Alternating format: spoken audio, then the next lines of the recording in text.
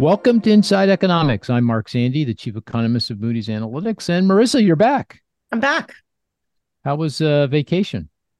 It was great. It was probably I was just saying to Chris, it's probably the longest vacation I've ever taken. I was gone for about 17 days, and I was in Japan. Went Uh-huh. to four of the five islands. Went to South Korea. Wow. Yeah, it was wonderful. Good weather, everything okay? Yeah, it was very hot in Hot. Tokyo. Huh. In Kyoto, when I first got there, it was about 90 degrees Uh-huh. Fahrenheit. Uh-huh. And then as we went more south, it was kind of rainy and cooler. So that was nice. But it was wonderful. And I got to see our colleague, Stefan. I had dinner with him Good guy. my last night there in Tokyo. So it was really nice. I heard, and you had them on the podcast. You I had him did. and Steve while Yeah. I was gone. Yeah. Stefan was Sounds like it on. went well. Yeah, he's great. He's like I think he speaks like 10 languages or something. Uh Very smart fellow. Yeah. Yeah. Yeah. It was Um fun. Good, good. And had you been to Japan before? No, this was my first time and it was In one of my top of my bucket list for travel. So That I was there last year this time, and I think I might have been the first foreign traveler to Japan after they lifted their COVID restrictions. yeah, there You know, were a remember ton of tourists there. A there was. Oh ton. yeah, I could Yeah. imagine. Yeah. Yeah, yeah. I remember with great intrepidation going there because they had this app. You had to fill in all your information. You get off the plane, and you uh, would walk from the plane. I would walk from the plane to the like the immigration area, and I'd get stopped every 10 yards by another Japanese official Hmm. looking person. In the app, they ask, let me see your app. If it turned green, you could move forward. If it turned red, I don't know what happened to you. It would It was happen like to you. contact tracing or something, I don't know or what they were doing. I couldn't quite figure it out, but I'm not making this up. I think probably I got asked to show the red green thing almost 10 times, and every time I had to hit the button to red green, of course I'm sweating, please don't turn red. I don't want to go in that room, but I made it through. But I'm glad you had a good time. That's great. And yeah, it good was to have you great. back. Yeah, very good to have you back. And Good you to be mentioned back. Chris as our colleague, Chris Lafakis. Hey, Chris, you're on mute. Oh, rookie mistake. How There you you doing, go. Mark? Good to have you aboard because we are going to talk about inflation and oil prices are a key part of that. So thought we'd have you on again. So thank you for coming on. Thanks for inviting me. Happy to Yeah, be very here. very good. And also on the inflation front, we've got Matt Colliar. Matt, good to see you. Hey, Mark. Happy to see you. Great to be You've been here. on Inside Economics before, haven't you? Or Yeah, a few months back a few months talking back? labor market stuff. Yeah, very good. Well, we're Yeah. glad to have you aboard. And finally, Gaurav Ganguly. Gaurav, good to see you from London, no less. Are you in London? You were in India not too long No, ago. no, I was in India not so long ago on a business trip and in the Middle East.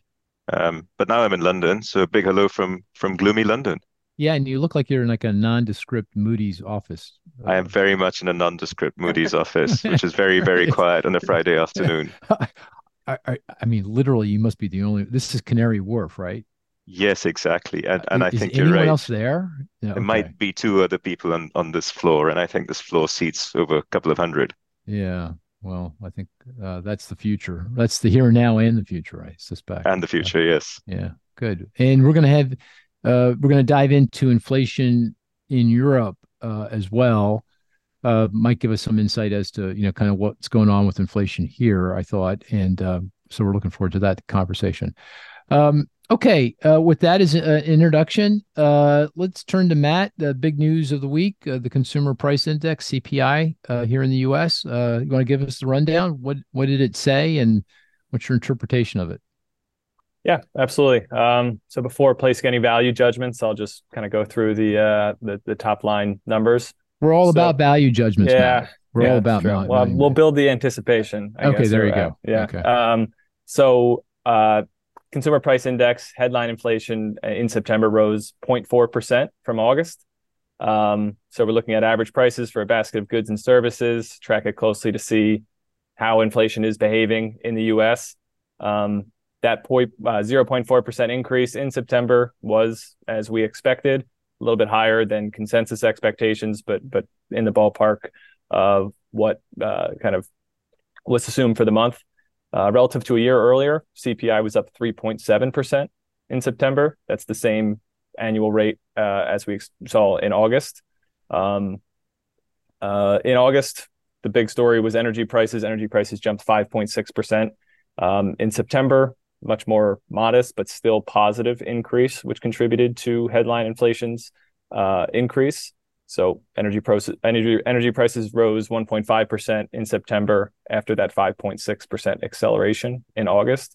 So not major relief. It's early, but hopefully October, and we're about midway through the month, looks like that'll turn around and be a different story next month.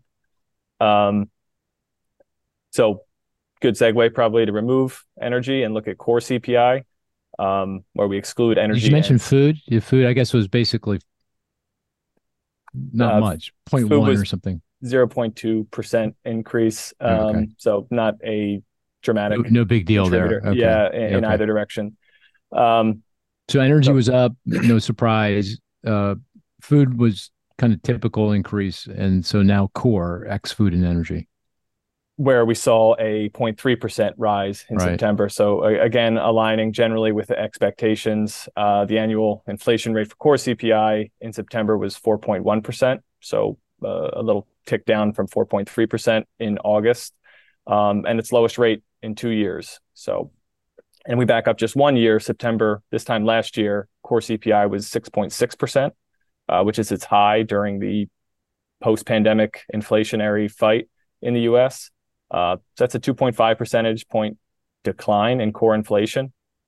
Still too high for the Fed, and maybe not at the pace that everyone would have liked to have gotten here, but unambiguously a success story because there hasn't been this simultaneous increase in joblessness, and a reason why yesterday's report, like the past several, should generally be received warmly and kind of give an encouraging outlook toward about inflation's trend in the U.S. I'll say you nailed this, right? Because you kind of predict based on other data what you think the CPI will be, and you were at 0.4 on top line and 0.3 on core, and that's what we got. So you got it, you nailed it. But I'm not sure that's as a lot of people got it roughly right, I think. Yes, and there's some offsetting surprises that makes it hard to gloat, because the 0.4%, yes, it landed where we were, but I would have gloated. Okay. I don't know. Marissa definitely would have gloated. So. Well, I would have had excuses if we were wrong, but I'll. Oh, there you go. Have some modesty that we got it right. So, so those surprises were, I think, caught a lot of people off guard were shelter costs. There's this story that, rental, the way the BLS measures shelter costs, there's this ongoing moderation. Rental prices shot up in 2022 and have moderated since, and we're pretty confidently expecting this moderation in shelters positive contribution to inflation. But in September, there was a 0.6% increase from August. In July and August, it was 0.3, 0.4%. That was our forecast, kind of a continuation of that pace. So given the weight that shelter gets within CPI, the acceleration was surprising and carried a lot of influence. It was responsible for about half of the increase in overall CPI in September. So surprising, but would be really surprising. Should it be sustained given what we know about rental prices? So yeah, I mean, this goes to noise versus signal. I mean, this felt like a lot of noise to me. Yeah, I think, and I look, kind of in the more granular details, and there's nothing there that jumps out that would appear to be like an inflection point and a turnaround in what we're looking at. Hotel costs were really high. That's part of shelters, lodging away from home or hotels. And that was, but that's a small part of it, right? It is. And I haven't heard any convincing argument as to why this represents a change in trend. So I think we can be as confident that the coming months show more of the moderation, disinflation that we see in shelter costs. This is, when I say noise, it's statistical. It could be seasonal adjustment. Who knows? It's just, this isn't going to be sustained. We're going to go back to those 0.3, 0.4 kind of months we were getting before this number. And it's not atypical that every once in a while you get a kind of a wacko number that's kind of off the rails. And that what you're saying, I don't mean to put words in your mouth, but I think that's a reasonable characterization. Okay. All right. So I know other measures, you can start to cut out shelter. So if you look at CPI, just removing shelter costs, it's a 0.3% increase, and year over year inflation is 2%. So you'll see a lot of that, especially on Twitter, people trimming off different price metrics to get at underlying inflation. And I think Twitter. It's with shelter costs, Paul Krugman did one that I think cut a lot of flack. He might have cut too much. So he cut a little too much. Well, yeah. I think it's fair. I used, tell me if you think I overdid it. I said core CPI X shelter. That was up 0.1% in September. This is my Twitter at Mark Zandi, by the way, at Mark. I haven't done that in a while. 0.1 in the month and 2% on the nose year over year through September. Do you think I'm cutting out too much? I mean, my thought was we look at core because that gives us the best forecast of the future. And of course, if shelter is the thing that's driving core and you take that out, you get a sense of kind of underlying inflation broadly that's going to be key to the inflation outlook. That was my logic. Does it make sense? I think that does make sense. And I think the rationale being fluctuation in the items that you're excluding, it's hard to see how those things represent the wage growth that everyone's really concerned with. So shelter costs aren't directly representative of wage pressures and kind of the main concern for the Federal Reserve. So I'm sympathetic with cutting those things. I think when people see more than one and excluding energy and food and housing and used cars, I think that's a bridge too far. But but on the used cars, I mean that those prices have been falling, so I'm not sure that helped him out when he did. Yeah, I mean, to make it, we were talking about Paul Krugman in his tweet. It didn't help out his case, but which was the next surprise, and like you mentioned, it moved in the opposite direction. We had expected used vehicle prices to drop 0.5% from August to September, and they fell 2.5%. The decline was we foresaw, given what we know about wholesale prices and how they, on a lag, lead into retail prices. So what dealerships are going to auction and buying used cars for, and then selling, that's a pretty good indication what they're buying at the auction, what retail prices are going to be a few months down the road. Talking with our resident expert, Mike Brisson, about why was this substantially more than we anticipated. It seems like a lot of that decline from wholesale to retail prices seem to be condensed into a month. We expected to kind of take the rest of the year for that decline to happen. We might have pulled forward for any number of reasons, but in a given month, it kind of canceled out a little bit and helped us stay on track for our forecast, given the increase in shelter costs that we did not anticipate. Of course, the weight in the consumer price index for shelter is a lot bigger than the weight on used vehicles. That's a small piece of the pie. I don't know what it is, but it's 1 or 2% at most of the index, right? Right. Used vehicles. Yeah. It's just under 3%, but the scale of it moved in that direction to a degree. Yeah. But you're right. That's the general synopsis of it. Of note too, with September's report, that closes out Q3. That's what the Social Security Administration uses to dictate the following year's increase in Social Security payments. So that 3.2% increase that has been well published over the past 24 hours came from the final price information we have from September. So that follows an 8.7% increase in January of 2023, and now by when we turn the calendar to 2024, you'll see a 3.2% increase in Social Security payments, which is about reasonable given what inflation has done over the past year. Yeah, of course, that big cost of living adjustment last year provided a lot of juice, didn't it? I mean, that was over 8%, you said, increase. That's a pretty significant increase for Social Security recipients. And that, I think, could probably help consumer spending a bit. This might not help it quite as much, even though inflation's back in. It just feels like we're not going to get as much juice. Okay. So those are the big surprises. What's your sense of where we're headed? I mean, what really matters here is, are we headed back to an inflation rate that we all feel comfortable with, and probably more importantly, that the Federal Reserve feels comfortable with? And on the CPI, the Consumer Price Index, the target probably is no higher, probably somewhere between 2.5%, no higher than 2.5. Just by construction, it's different than the core consumer expenditure inflator, which is the official inflation measure the Fed uses for its target, which is 2%.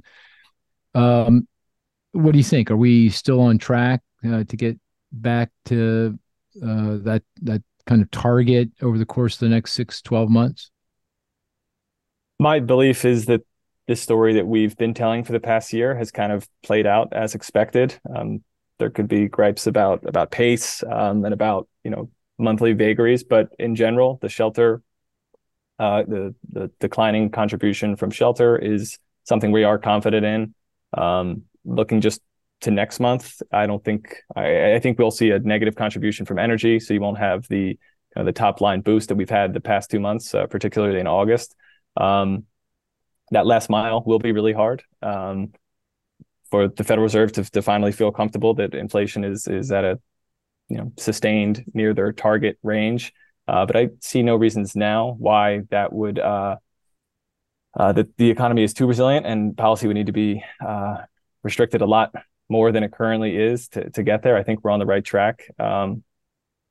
Maybe patience is the right word. So connecting the dots back to the Fed, the Fed Chair Powell, I don't know how long ago, maybe a year ago, identified super core inflation, and that was services, service inflation, I believe, ex housing, energy, and housing services, I believe, if memory serves. Did you look at that at all? Have you looked at that? I know on a year I have that in front of me. I haven't looked at its 3-month moving average trend, which I think is the most useful. But a year ago, I believe it's just under 4%. Right now, it's about 3.7, 3.8. Okay. So in the same spirit of disinflation, but not ready to not quite there victory. Yet. Yeah. Okay. And of course, he picked that because that's the part of the inflation index that is most closely related to the labor market wage, because these are labor intensive activities, healthcare, hospitality, that kind of thing, labor intensive. And that's the health of the labor market, the strength of the labor market is the one thing that the Federal Reserve can influence through monetary policy, raise rates, cause the labor market to ease and take pressure off wages and get that inflation rate down. So that's why he focused on it. And so you're saying it's still too high, but moving in the right direction. Yeah, that's how I would characterize it. And I don't think the labor market is sending materially different signals right now. Still really tight, but certainly not accelerating wage growth. Okay. Very good. Hey, Mercer, you heard all that. Any gaps in the rundown that you want to point out, or anything you want to emphasize? I think that was very comprehensive, and generally I agree that things are moving in the right direction. I think getting core inflation under control is a little trickier. Core inflation is now back above 3% on a 3-month moving average basis. So it's ticked up the past couple of months. Matt talked a lot about shelter. The big pop was this lodging away from home, right? That was the big turnaround in the data. So that had fallen for 2 months straight, and then it had a big increase last month. I know that's a small part, but that's one of the items in the shelter category that contributed to the pop-up in shelter inflation. But so is owner's equivalent rent accelerated over the month as well, which is the implied price that a homeowner thinks they could rent their home for. So that was up a bit over the month as well. That accelerated. So it seems like the shelter generally is moving in the right direction. It may take a little bit longer to get back down enough to, bring core inflation under control. If you just take core, shelter contributed 70%, I think, to the increase in core inflation over the month.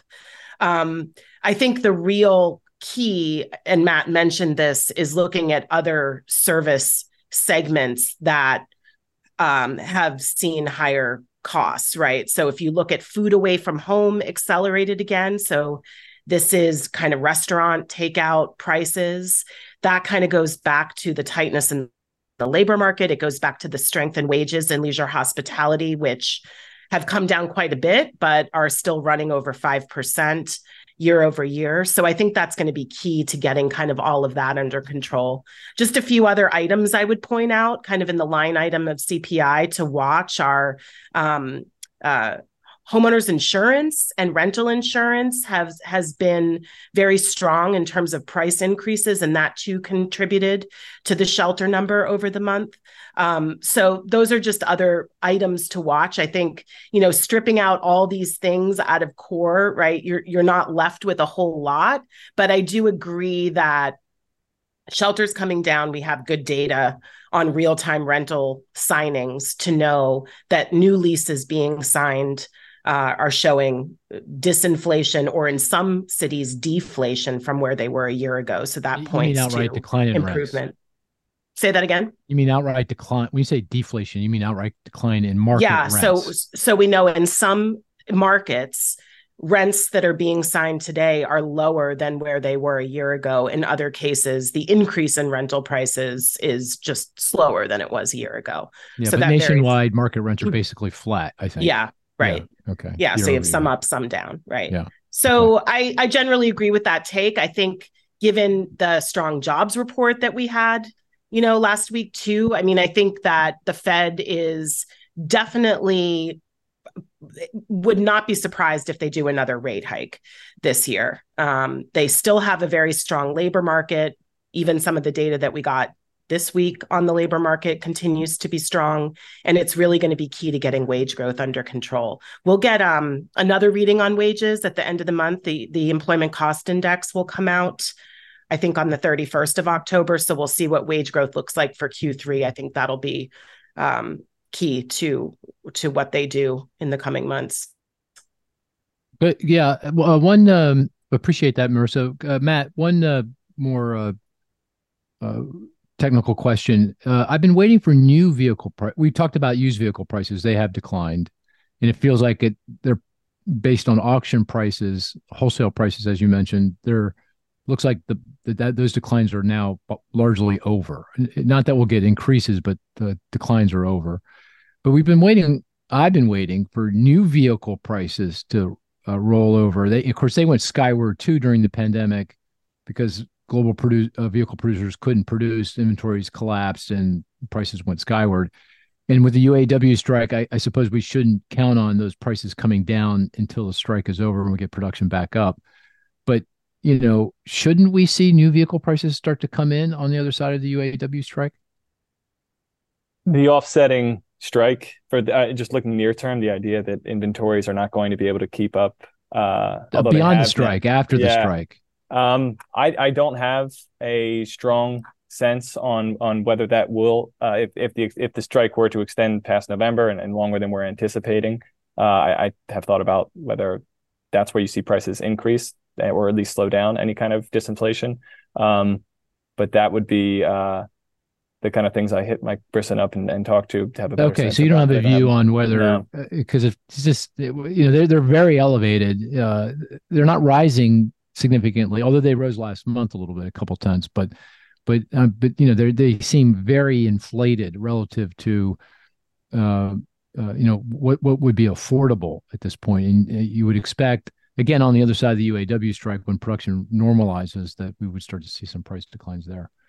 Okay, well, in my view, the report was right down the strike zone.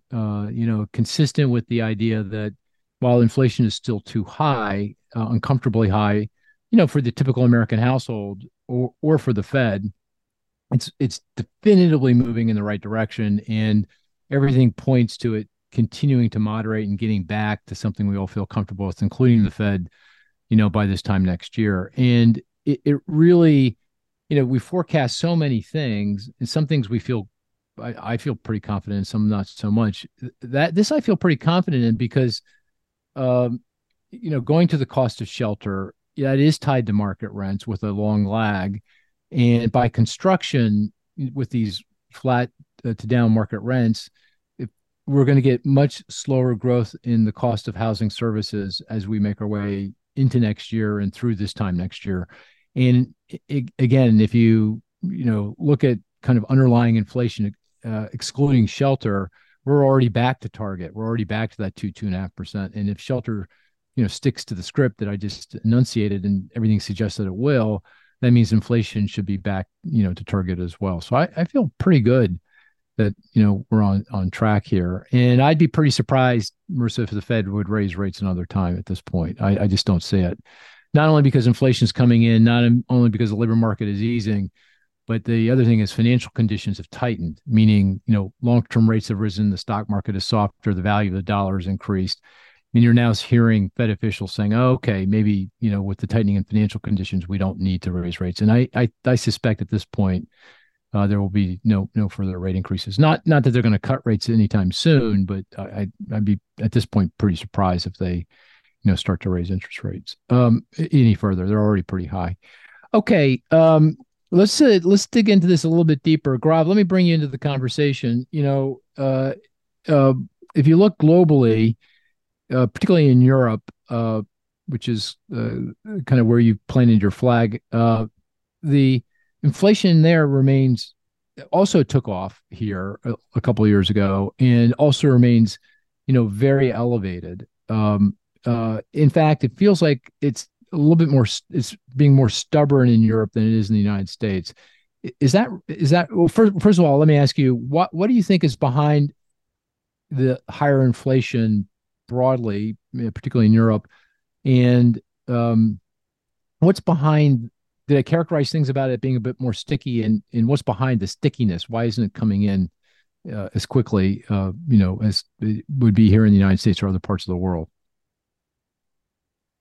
It's a lot to unpack. So Yeah, that was a let me lot. just take a I step back. Yeah, apologize. that's all right. That's all right. It's Friday afternoon, Mark. Brain's not working that Oh, well. that's true. It's Friday evening there in London, isn't it? Exactly, and it's gloomy. But let me take a step back, perhaps. And as you say, inflation took off a while ago across the world, right? Well, I plant my flag in Europe and also the Middle East, as you know.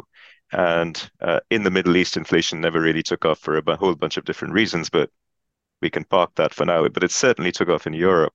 And there was the pandemic, and the spring back from the pandemic, supply chains were scrambled, and that's already started to add to inflationary pressures, to price pressures back in 2021. And then Russia invaded Ukraine. And when that happened, oil prices went up around the world, but Europe got slammed on a couple of other fronts as well. And that contributed significantly to European inflation and drove a wedge between European inflation and inflation in other high inflation areas of the world. So European gas prices went up a lot. Europe relied a lot on Russia for imports of gas and was completely slammed by the Russian invasion of Ukraine. So European gas prices went up really quite a lot, and Europe couldn't move around. Gas prices are much more regionalized, as you know, so it wasn't just Europe wasn't able to just quickly substitute away for gas in other parts of the world, and there was a lot of significant price differential. And then European food prices went up by more than in other parts of the world because Europe was also particularly exposed to grain imports from Russia and Ukraine, and also to fertilizer imports from Russia and Ukraine. And fertilizers, the fertilizer imports, that went away. And Europe had to make its own fertilizers with higher gas prices, gas being quite a significant input into fertilizer. So European food prices went up a lot as a result of some specific factors, and gas prices went up a lot. All in all, European inflation went up to, well, Eurozone and the UK, I'll take those two together, or just compare and contrast those. Inflation went up to about 11% by October last year. Since then, there's been a climb down.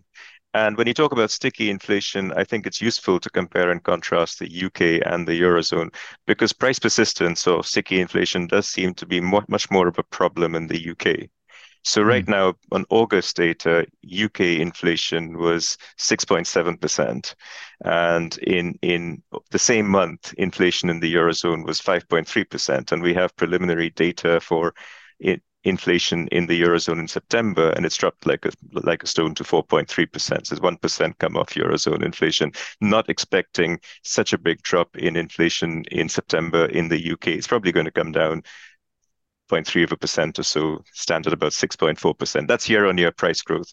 So that's the difference. Much more price persistence in the UK, much less so in the Eurozone. Looks like in the Eurozone, things are coming down quite fast now. I wouldn't be surprised if in October... So just for context, so this is through the month of September, 6.7% consumer price inflation year over year in the UK.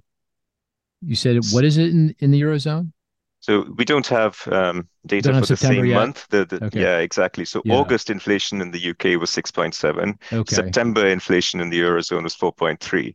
Oh, August 4.3. inflation in the Eurozone was 5.3. So Okay. if you compare the same month, it's 5.3 versus 6.7. And Matt, So what is it in the US? It's what, 3.7 or something, top line inflation year over year? I think it's 3.7, 3.7. Okay. 3.7. Yeah. Okay. So that gives us some kind of context. so that gives you the range of Yeah. inflation across Right. these So you're three saying the regions. Eurozone is coming in pretty consistently with the US, maybe a little bit hotter, but not, we're splitting hairs here now. Yeah, exactly. And I think there's some similar themes, despite all these differences in food Mm-hmm. and energy Mm-hmm. and the natural gas story. There are also some similarities in the themes that we see now. Um, Core inflation has been dropping in the Eurozone and it actually dropped a lot in September. And we can see a weakening in goods prices. And we're also starting to see some healthy weakening in service sector prices. Service sector prices were buoyed up by increase in demand, spring back from the pandemic, and also high energy and food costs. But that's starting to come down now. And you can really see that this is not just a one-off. Feel like this is quite structural now. So these disinflationary forces in goods and services will continue.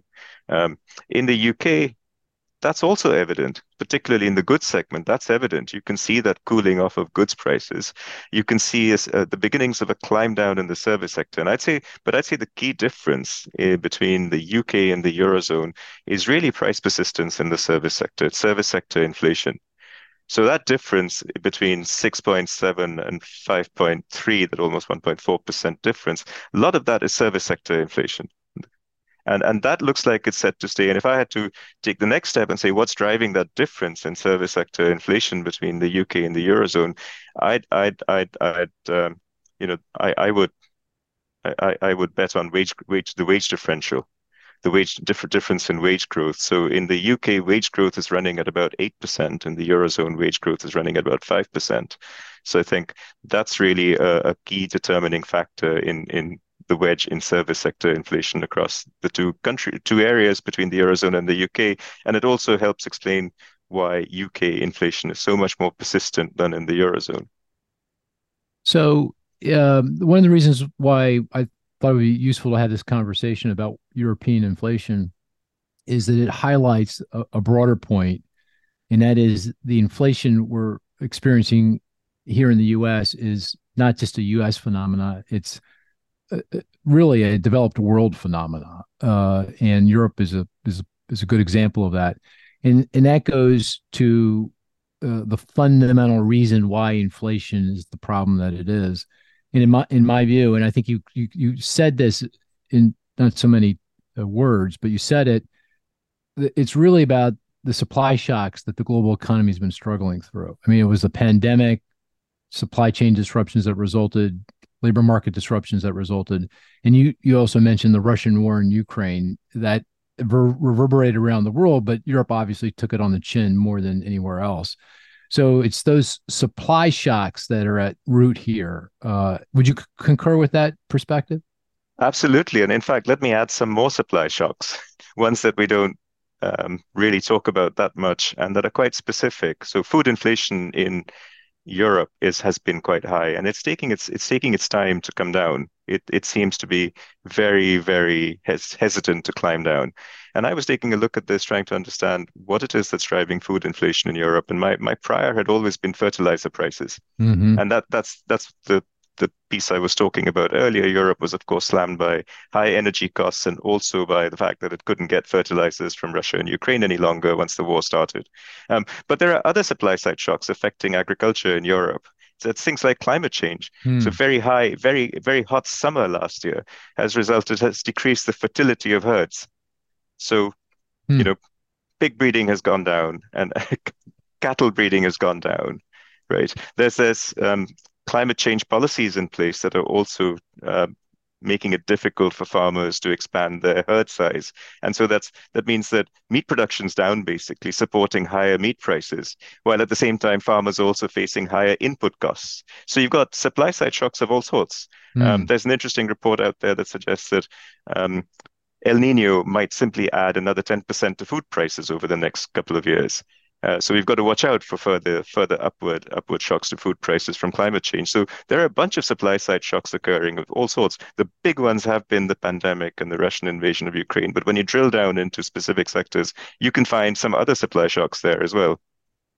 Well, that is fascinating. I was thinking more optimistically until you said that all that about climate risk, with the idea being, hey, look, the supply shocks, the pandemic, Russian war, they're increasingly in the rearview mirror. The economic fallout is fading, and that's why inflation is coming in. And by just as another point of comparison, the inflation here in the U.S. is coming in at the same time as the economy's remained solid. I mean, creating a lot of jobs, unemployment remains very low.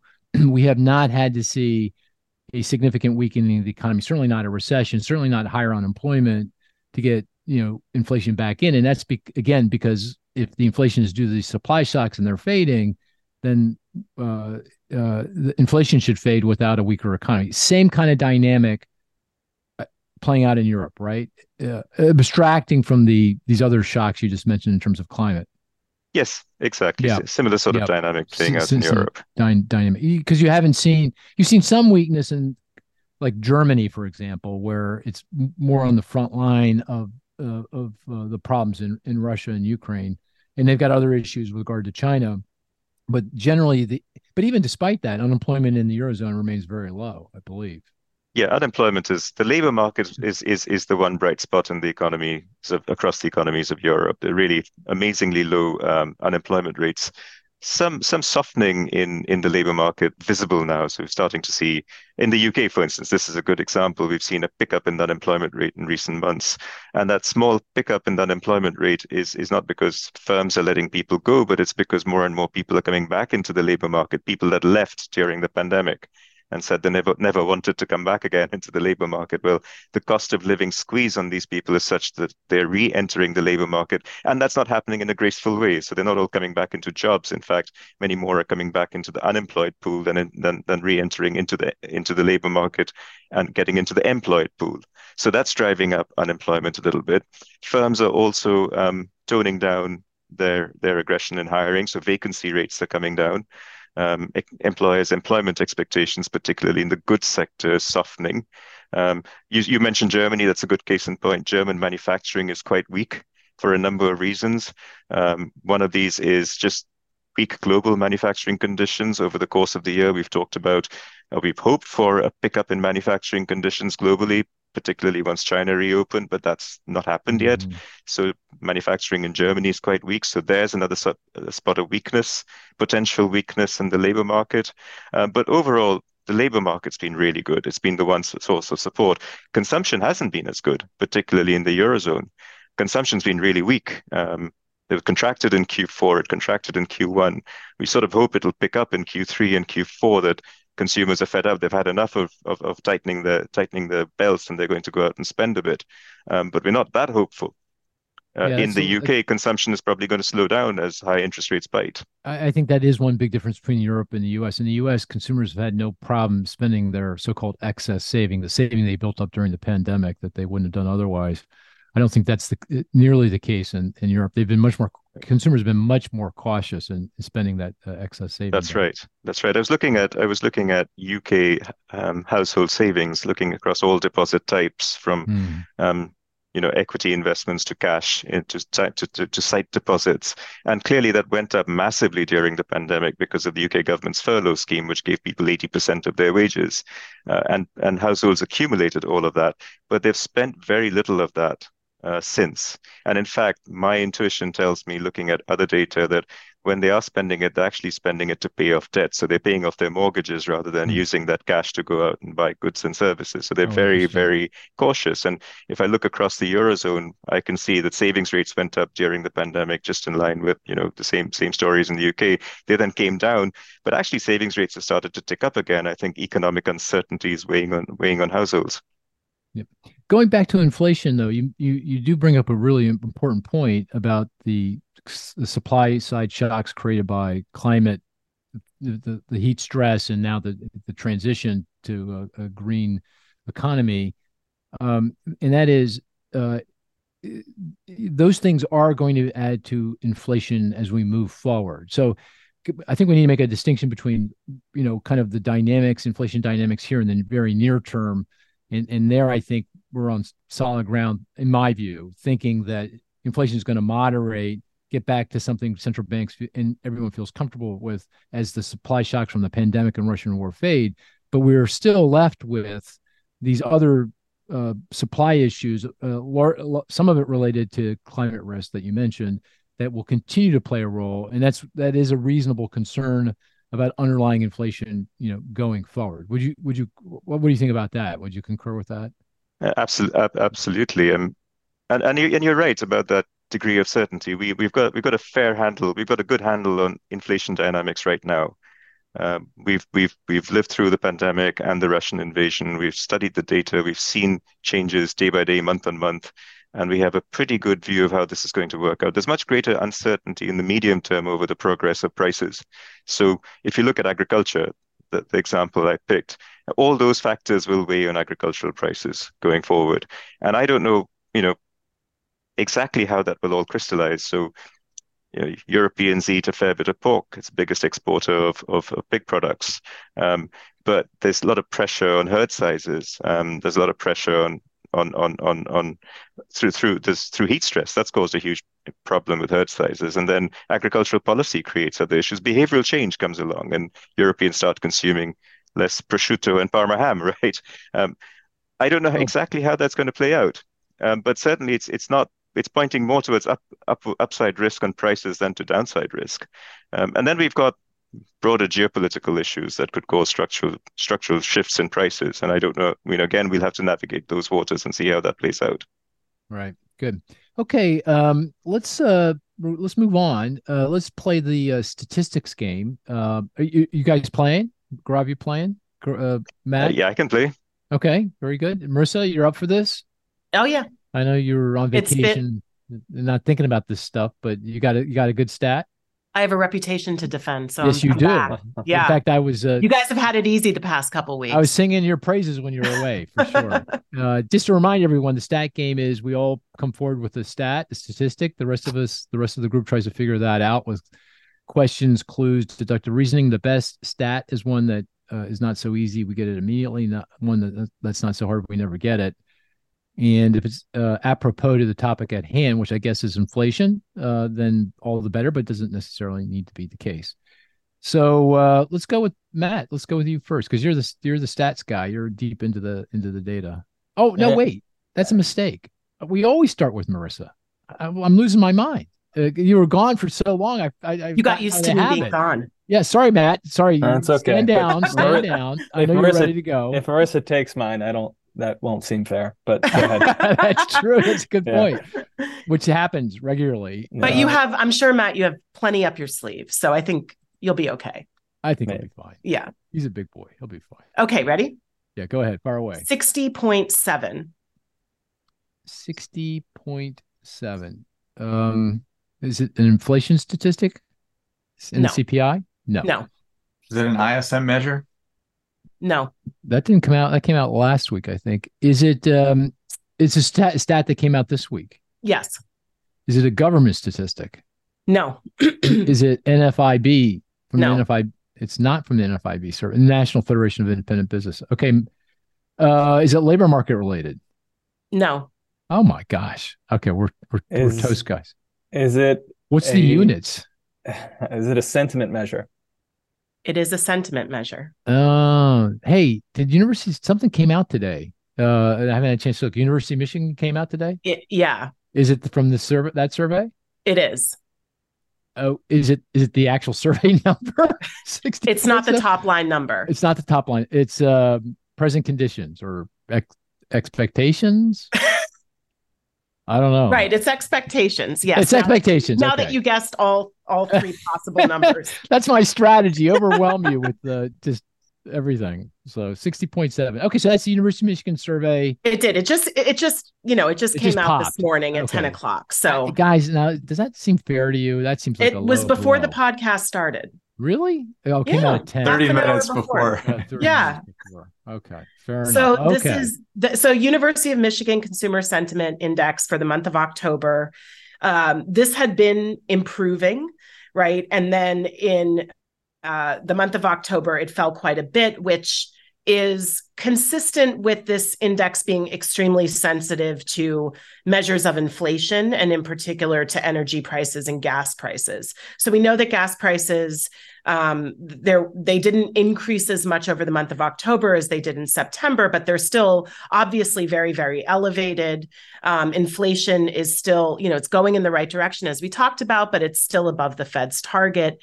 I picked the expectation measure. So there's two measures within the overall measure. There's consumers' assessment of current economic conditions, and then there is their assessment of future economic conditions 6 months hence. It fell from 66. This is a diffusion index. It fell from 66 in September to 60.7 in October. So it was quite a big decline, and it's the first decline in the index in a few months, and it was quite a big one. This puts the index now back to where it was, or as lower than where it was. You have to go back to a few months to May of this year to get the expectations index this low. It's only the second time it's fallen since May too. So we'd seen this steady improvement. Inflation expectations, they also ask consumers, what's your expectation of inflation going forward? That jumped also. And, again, this survey, there's a couple of expectation surveys. There's this one, University of Michigan. There's the Conference Board. The Conference Board tends to be much more sensitive to conditions in the labor market, which explains why it's been a lot better than Michigan, right, over the past few years, because the job market's been strong, inflation's been uncomfortably high. They ask consumers what their expectations of inflation are. Their long-term expectations of inflation, so 5 years hence, climbed to 3%.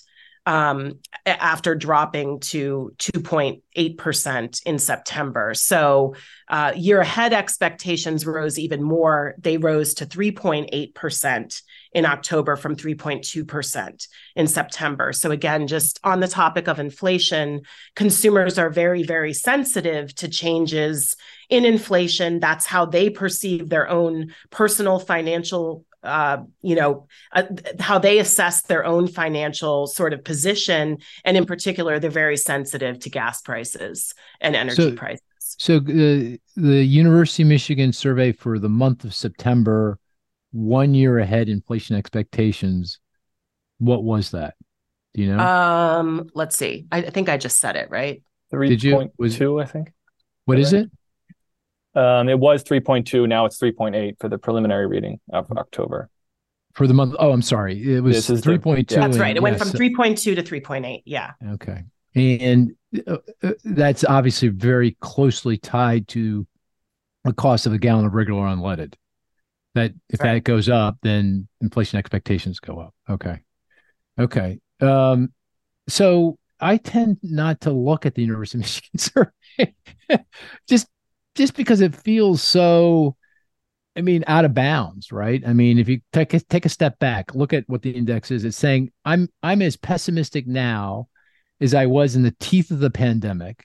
I'm as pessimistic now as I was in the teeth of the great financial crisis. Does that make sense? Does that even smell test? Doesn't. Right? No, and generally I agree with you that I've discounted measures of consumer sentiment quite a bit, just simply for the reason that the way consumers have been answering these surveys has been very inconsistent with their actual observed behavior in terms of consumer spending, right? If people are this pessimistic about the economy, they should be pulling way back on what they're doing, right? They should be saving more. They should not be spending. But I still think it's important because sentiment has a way of sort of becoming this pervasive thing, right? And there's a lot of psychological components to the way consumers behave. And if sentiment sort of continues to snowball and people start to feel like things are getting worse or will get worse. No, in don't the get me wrong. future. I agree with all of that. Yeah, I mean, Yeah. the But reason the I University picked of Michigan survey doesn't seem like it's useful. I mean, because it's not, it doesn't square with anything. Yeah, I I mean, mean, the reason I picked it is because of, and I'm not trying to be, I'm not specifically picked the critical of why you picked it. It was a good expectations. statistic to pick. So I didn't mean it that way. I mean, the Conference Board survey just feels it passes the smell test, right? If you look at it, the level of the index is the Conference Board survey, the one you mentioned, is consistent with his like long run average. And that kind of sort of makes sense, right? I mean, even though unemployment's very low, inflation's very high. Okay, so they wash out and you're kind of stuck in the middle here. That's consistent with what consumers are doing in terms of their spending, as you point out, that it's, pedestrian. It's 2% real. That's not too strong. That's not too weak. It just feels right. The University of Michigan survey feels like it's just off the mark, right? No? I don't know. What do Matt, do you have a view? Let's settle this. Sentiment measures in general, I find, have just been so confounding. He's not going to do that, Mercy. He's not going to say, Mark, you're right. So, or Mercy, you're right. Yeah. Yeah. No, Good move. clearly. Yeah. Good move. They are Yeah. confounding, but I think, Mercy, I totally agree with you. I think almost anything that's survey based has a problem because response rates, way people respond, like I know my wife will, and I never responded to a survey. My wife, who used to respond all the time, doesn't now respond at all because it's just for lots of different reasons. So, Also, okay. the political climate could influence survey-based measures. Oh, yeah. Go Well, look we at know, we know it has. When you look at the Yeah. difference between the way, self-identified Republicans respond versus Democrats, it just depends on who's in the White House. Yep. Right. So regardless of actual conditions, economic conditions, if you have a Republican in the White House, Democrats think the economy is terrible. And if you have a Democrat in the White House, Republicans overwhelmingly think the economy is terrible, regardless of what it actually is. So that's become an observed major issue in these sentiment responses over the past 10 years. It's not new, but it certainly wasn't to this extent 20, 30 years ago in these surveys. Hey, Gaurav, and I know we need to move on, but this is fascinating. In Europe, there's a lot of these kind of sentiment surveys as well. Would you have the same kind of issues there as we have here? Same issues, exactly the same issues. Yeah. Right. Can't really rely on surveys right now. Consumer confidence surveys give you the impression that, consumers are retrenching like crazy. Well, they are retrenching, but not to that extent. Yeah. Same sort of thing. They're the gloomiest ever, or the gloomiest since the global financial crisis, but that doesn't really square up with what we see in hard data. The same sort of thing. Yeah. Okay. All right. Hey, Matt, you're up. What's your number? Well, if you saw my eyes darting around, I was going to go with the University of Michigan inflation expectations, but discounted or not, but we'll go with 7.7%. Is that in the inflation report, the CPI report? No, it is not. Is it a stat that came out this week? Yes. Is it a government stat? No. Is it in the University of Michigan? No. Is it in the National Federation of Independent Business? No. No. And you said, I'm sorry, you said it was not a government statistic. Okay. Is it in the PPI report? He said not government, though, didn't he? Oh, yeah. Not government. Non-government. Is it mortgage apps related? You're the closest thus far. It's housing related then. Yeah. Is it house price series? No. I can't think of what it did come out this week, or it did come out this week. Yes. 7.7%. Pardon, Marissa? It's housing related? It is, and it's not particularly obscure, but I'm starting to second guess myself. It's not particularly obscure. Well, that's because you know the data so well. Nothing's obscure. So, can you give us a hint without giving it away? Comes out every week. Oh, is it the mortgage rate? It is this 30-year fixed rate mortgage. Yeah, in plain sight. Yeah, yeah. It's not obscure. So my wife and I bought a house a few months ago, so it's top of mind. We got a little bit less than that, so we feel sharp. even though we're not. And two, it speaks to the tightening in financial conditions.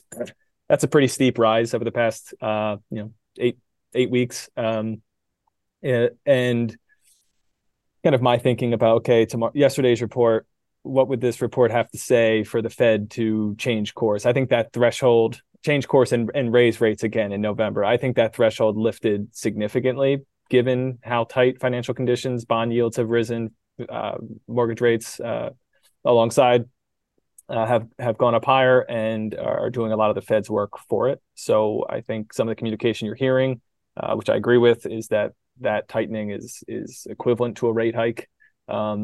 So again, raise the threshold for what they would need. Yesterday would have needed to be a blowout surprise to the upside for what I would expect would kick off a rate hike in November. It wasn't. So I think we should be increasingly confident that they're going to pause when they meet in a few weeks. Well, that was a good one, Matt, and a good one, Marissa. That was you're right. I mean, that was like right there, but couldn't. Isn't it reported in that NBA report? Yeah, and I know there's different measures, but that's the one on EV, so that's what I'll go with. Yeah, I asked. You led me astray, man. I asked about that report. Well, it's a different source. Oh, you said applications. Oh, you're right. I was thinking volume, like the index volume that we report. I thought that's what you were referring to. But mortgage app survey, NBA mortgage app survey. Yeah. Okay, Should so I go next? Oh, sorry, I think I froze. You froze for a minute. You froze. Yeah. Am I back? You're back. Yeah. I'm back. Okay. Just in time. Just in time. Okay. I don't know what you guys said, but I'm sure it was erudite. So I was going to offer to go next. Okay, fire away, Gaurav. You're up. Okay, so I've got a number, and I'll give you a hint. It's not that recent a number, but it does relate to what we were talking about earlier, i.e. inflation. It's minus 3.7. Oh, sorry, minus 3.2.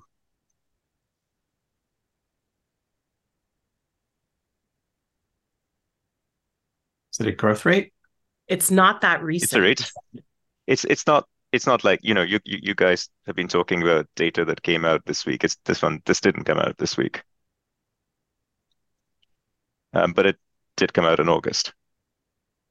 Hint. Okay, it's an inflation number. It is an inflation number. Came out in August. So it's a UK inflation number because you'll recall I said to you earlier that I don't have the September UK inflation number yet. Minus That's a big difference, 3.2. Rob. Minus 3.2. Was it energy prices in the Yes, UK? it's energy inflation in the UK, exactly.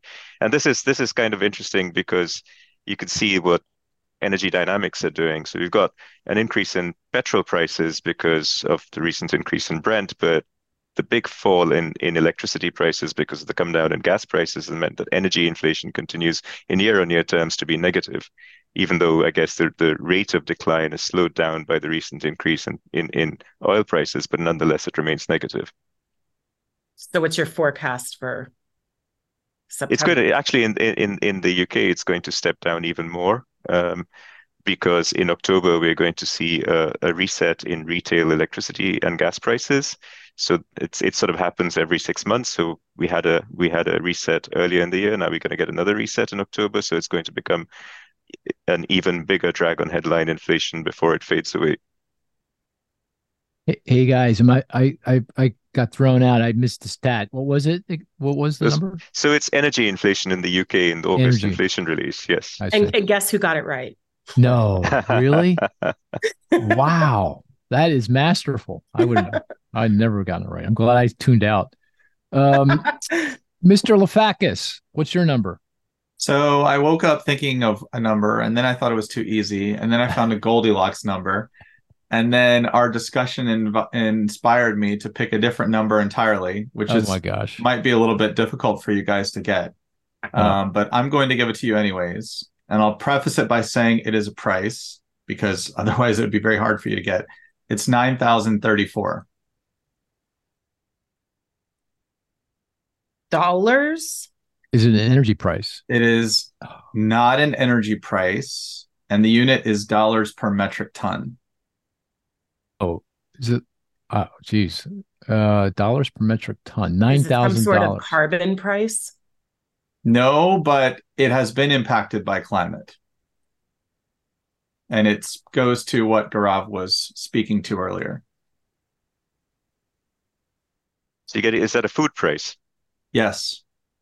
Is it some Hmm. kind of meat price? No. Ah, Grain price. No. Fertilizer? It's not fertilizer.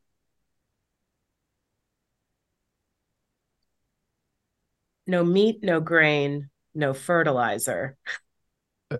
But What did Mark guess?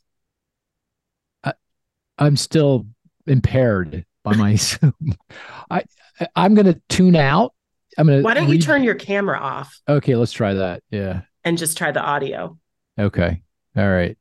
Yeah. I didn't guess. I heard the last thing I heard was a food price, but that's where I got. We guessed meat, grain, and fertilizer, and those are all incorrect. But you said 9,000 per metric ton. Nine- $9,034 per metric ton. Is it Yes. like a palm oil or something? Very close. You're very close, Mark. Soybean oil, soybean oil. I'm sorry. You're very close, though. Oh gosh. is it an oil? Yes. Okay, sunflower. Sunflower? No, keep going. Olive. Not even keep Yes, going. Okay. Marissa. Olives, very good. Yeah, olives. Marissa. Yeah. Thank you, Marissa. It's olive oil prices, $9,034 per metric ton. What other oils are there? There's Um, lots. There's sunflower, there's soybean, Okay, so explain. there's palm. So the reason why I picked this is because olive oil prices have more than doubled in the last year. They have literally more than doubled in the last year. And it's because of extreme droughts in major producing regions, especially in the Mediterranean region, very little rainfall and very high temperatures.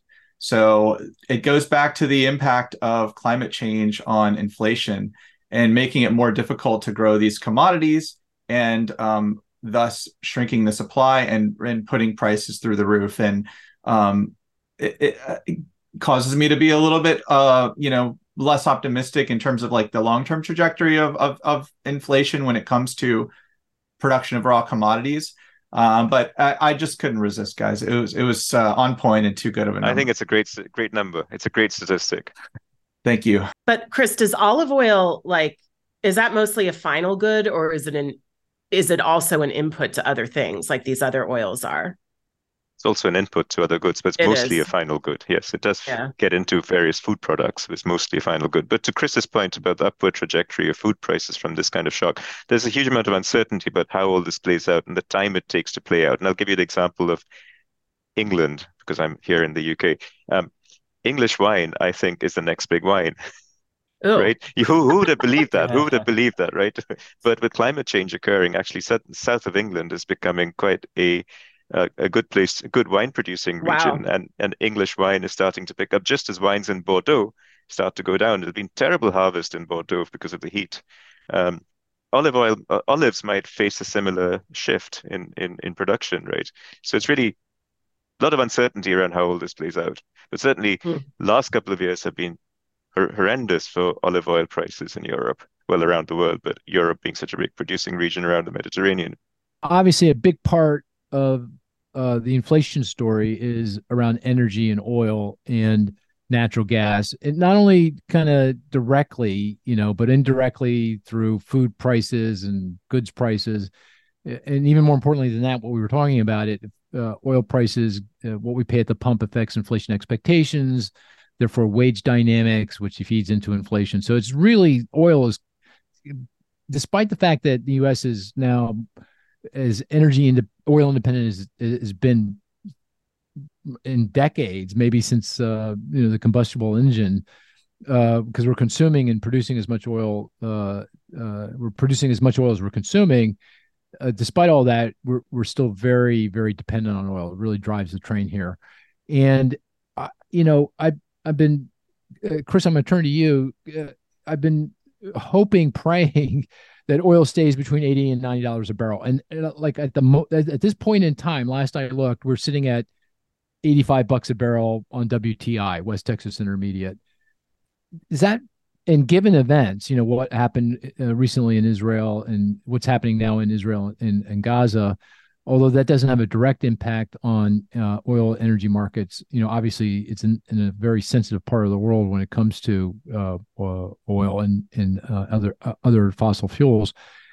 Is 85 kind of sort of where you think we should be? I mean, should we be really worried about prices going higher here, or can we get lucky and they go meaningfully lower? Or how are you thinking about oil prices?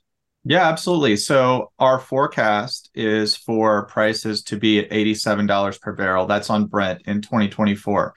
And I think that there are risks both to the upside and the downside of that. I would kind of want to broaden the conversation to not just oil, however, but to also refining, because I think that that has been, and that was going to be my statistic, but it has contributed to the consumer price inflation that we felt. So in terms of what's happening in the oil market, we have an elevated amount of excess supply because countries, particularly Saudi Arabia, have withheld production in order to keep prices where their break even is fiscally. At the same time, we've had the U.S. having a little bit of a less restrictive policy against Iran that has allowed Iran to export more barrels to the global market. Iranian production has increased by over 1 million barrels per day since President Biden was elected in 2020. So those two have kind of offset each other to some extent. Now with the conflict between Israel and Hamas in Gaza, that dynamic of increased Iranian production and withheld Saudi Arabian production might be unwound to some extent. And the screws might get tightened on Iran a little bit. In Saudi Arabia, we would expect to loosen the taps, fill some of that void. So we do have, we expect oil prices to stay roughly where they are now in 2024. In terms of what could go wrong, so between obviously oil prices will go up and down and all around, but you're saying on average through yes. the end of next year, prices should remain roughly where they are literally today, is what you're saying. Yes, they should. It's a delicate balance between global supply and demand, and obviously things happen, but right now that kind of dynamic suggests stable pricing here going forward. That's correct. Okay. That's our baseline forecast. The most likely scenario is that this conflict in Gaza does not engulf other major oil producers in the region. Iraq doesn't meaningfully change its production levels. Neither does Saudi Arabia. The screws might get tightened on Iranian production a little bit, but we can handle that because we have a lot of Saudi production in the bank, and that this all plays out, and we get range-bound oil price over the next 6 to 12 months. Okay, just to put a few numbers on it, and I may have the numbers wrong, but I think with the Saudi production cuts, there's probably, 4 million barrels a day of excess capacity to produce in Saudi, a little bit in UAE, a couple of other countries. Is that about right? 4 million. And we, just for context, we produce about 100 million, roughly speaking, 100 million barrels of oil a day globally. So about 4 million in excess capacity. Is that roughly right? It's 5.1 million. Is it 5? Okay. Yes, and that is a historically elevated number. In a normal, well-functioning market, you'll have between 3 and 3.5 million barrels of excess supply. And it has been difficult historically for OPEC to sustain for long periods of time such high levels of excess capacity. It becomes too tempting to pump at higher prices. So we are expecting some of the voluntary Saudi Arabian 1 million barrel per day production cut to be unwound gradually in 2024. Okay. And the other key kind of assumption here is that if other global supplies are impaired, Iran will be a good case in point. And I think, just again, put a number on it, I think the Iranians are exporting 3 million barrels a day of oil? Well, that's closer to their actual level of production. Oh, I'm sorry, their production is 3 million barrels a day. Yes. Right. Okay. And that's up from 2 if you go back to the beginning of the Biden administration, it was about 2 million. Now we're up to about 3. Yes. Okay. And you're saying, look, if in a darker scenario, if the events in the Middle East kind of broaden out, and Iranian, it seems most likely that the Iranian oil would be impaired because of their links to Hamas and in the conflict and the war, then your expectation is Saudi would open up the spigots a bit and fill the void. That if, say, 1 million barrels of Iranian oil go away, we go back from 3 to 2. Saudi would use some of that excess capacity it's built up here to kind of fill the void, and no harm, no foul. We still get you kind of mid 80s on oil prices. That's what you're saying. That's what I'm saying. We have a buffer. Okay.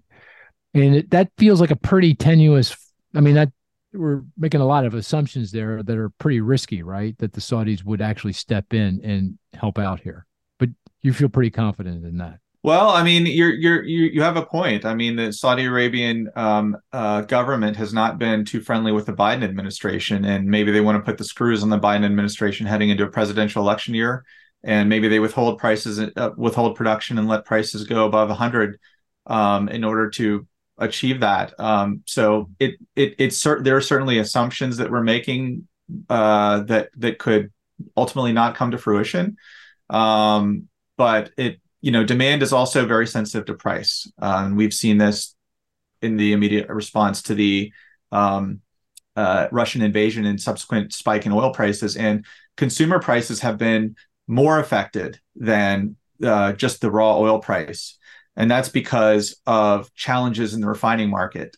Coming into the invasion, 2021, the year prior to the invasion was in February of 2022, was the first year in the prior 30 years that there had been a global decline in refining capacity. And that was led in part by the US, where we had a fire at Philadelphia Energy Solutions refinery. And rather than put forth the capital to refurbish the refinery is ultimately closed. That was a massive refinery, one of the biggest on the East Coast. And so we came into the Russian invasion with a squeeze on our ability to refine petroleum. And fast forward through the invasion, countries including the United States, the UK, Australia, Canada, and the European Union have banned not only crude oil imports from Russia, but also product imports, diesel and gasoline. And that has put a squeeze on the global refining capacity and has increased the so-called crack spread, the difference between wholesale prices and the price of oil, wholesale petroleum product prices like diesel and gasoline, and the price of oil. If you look actually at where petroleum crack spreads were prior to the invasion, look at the 10 years prior to the invasion, the gasoline crack was $11. Since the invasion, it's been $29. That's a difference of $18 per barrel, which boosts pump prices by 45 cents per gallon. That's just on refining. And for diesel, it's even worse, 70 cents per gallon, just on refining again. So we're still feeling the aftershocks of the Russian invasion of Ukraine. And we're feeling it more in the refined petroleum markets than we are in the oil market itself. Okay. So let me ask you two questions. First, and I'll come back to the crack spreads and the cost of gasoline in a second. But going back to oil, we're sitting in the mid 80s. Do you think the risks that we go consistently above 90, closer to 100, are greater or less than or equal to the risk that we go below 80 and closer to $70 on a consistent basis over this period through the end of 24? Which are the risks symmetric here, or are they asymmetric in any way? They might be asymmetric 60-40 to the upside. Okay. The principal worry on the downside is that the Fed is impatient and pushes too hard, and it undermines demand. And then we have a weaker macroeconomic environment. And but no, don't bring in any of that other stuff. But kind of the global supply. I guess it is demand. Okay, fair enough. There's everything affects demand, but looking at the supply side of the market and what's going on there, you think it's more 60% probability that we get higher prices than 40% we get meaningfully lower prices than what we're expecting? Yes, and that goes to Saudi Arabia withholding production. Yeah. Okay, a lot depends on that. Everything depends on that. Okay, then let's go back to the crack spread and gas prices, and that's actually something that is a bit fortuitous. Even though oil prices are up, gasoline prices have kind of come in a little bit here, certainly over the last month. And and that those crack spreads, which while they're still wide, while those margins are still wide for refineries, they've come in a little bit. Mhm. So are you saying that you think there's more room for those margins to come in and keep gasoline prices down, or something else? I mean, they're historically wide for, for lots of reasons. Do you think they might come in some more and we might get lower gasoline prices for a given level of oil price? Yeah, I think that there are some reasons for optimism here. Hmm. Number one, what you're observing is a seasonal decline in the gasoline crack spread. This happens Hmm. every year. Hmm. The margins peak in May, June, and July. The seasonal factors are roughly neutral for gasoline prices for the crack spread in October. They decline a little bit in November. They decline more meaningfully in December, January, and February. So we will experience a seasonal decline, and that's about 10 cents per gallon in November, and it goes up to 25 cents per gallon in December, January, February. We're going to get that. And that's partly why top line gasoline prices have fallen a little bit of late. Now, going back to crack spreads being elevated since Russia invaded and the squeeze on the refining margin, we talk about this frequently in commodity markets, Mark. The cure for high prices is high prices. And so these wider crack spreads provide producers, the supply side of the economy, with the incentive to make investments so that they can earn more on refining. And we did get the first ever, well, not first ever, but the first first new refinery in the United States since the 1970s that was built quite recently. It wasn't a big one. It's a Texas International Terminals in Channelview, Texas. Refining capacity is just 45,000 barrels per day. That's about 12 times smaller than the Philadelphia Energy Solutions refinery that closed in 2021. But just to the point of, you will get more investment over time as these crack spreads remain wide that will arbitrage away the elevated crack spreads that have happened since the Russian invasion. It's gonna take some time though. The supply side of the economy does not move quickly, but within the next 6 to 18 months, I would certainly expect that to precisely happen. Okay. I think we're going to end it on that optimistic note. I guess I would comment that again, we forecast many things. Some things we feel confident in, some not so much. I kind of feel confident in the outlook for the growth in the cost of housing services. I feel good about that. Oil prices, gasoline prices, not so much. That's a pretty tough thing to get right because there is so many cross currents here, and it's all global and it's geopolitical, and it's just really difficult to nail down. But I'll take the optimism here. I'll take the optimism. Okay, I think we should call this a podcast. We've covered a lot of ground and taken up a lot of time. Anything else? Anything else that anybody wants to bring up before we call it quits? Marissa, good to have you back again. Gaurav, good to see you. Back. Matt, anything? Chris? No? Okay. Hearing none, we're going to call this a podcast. Take care, everyone. See you next week.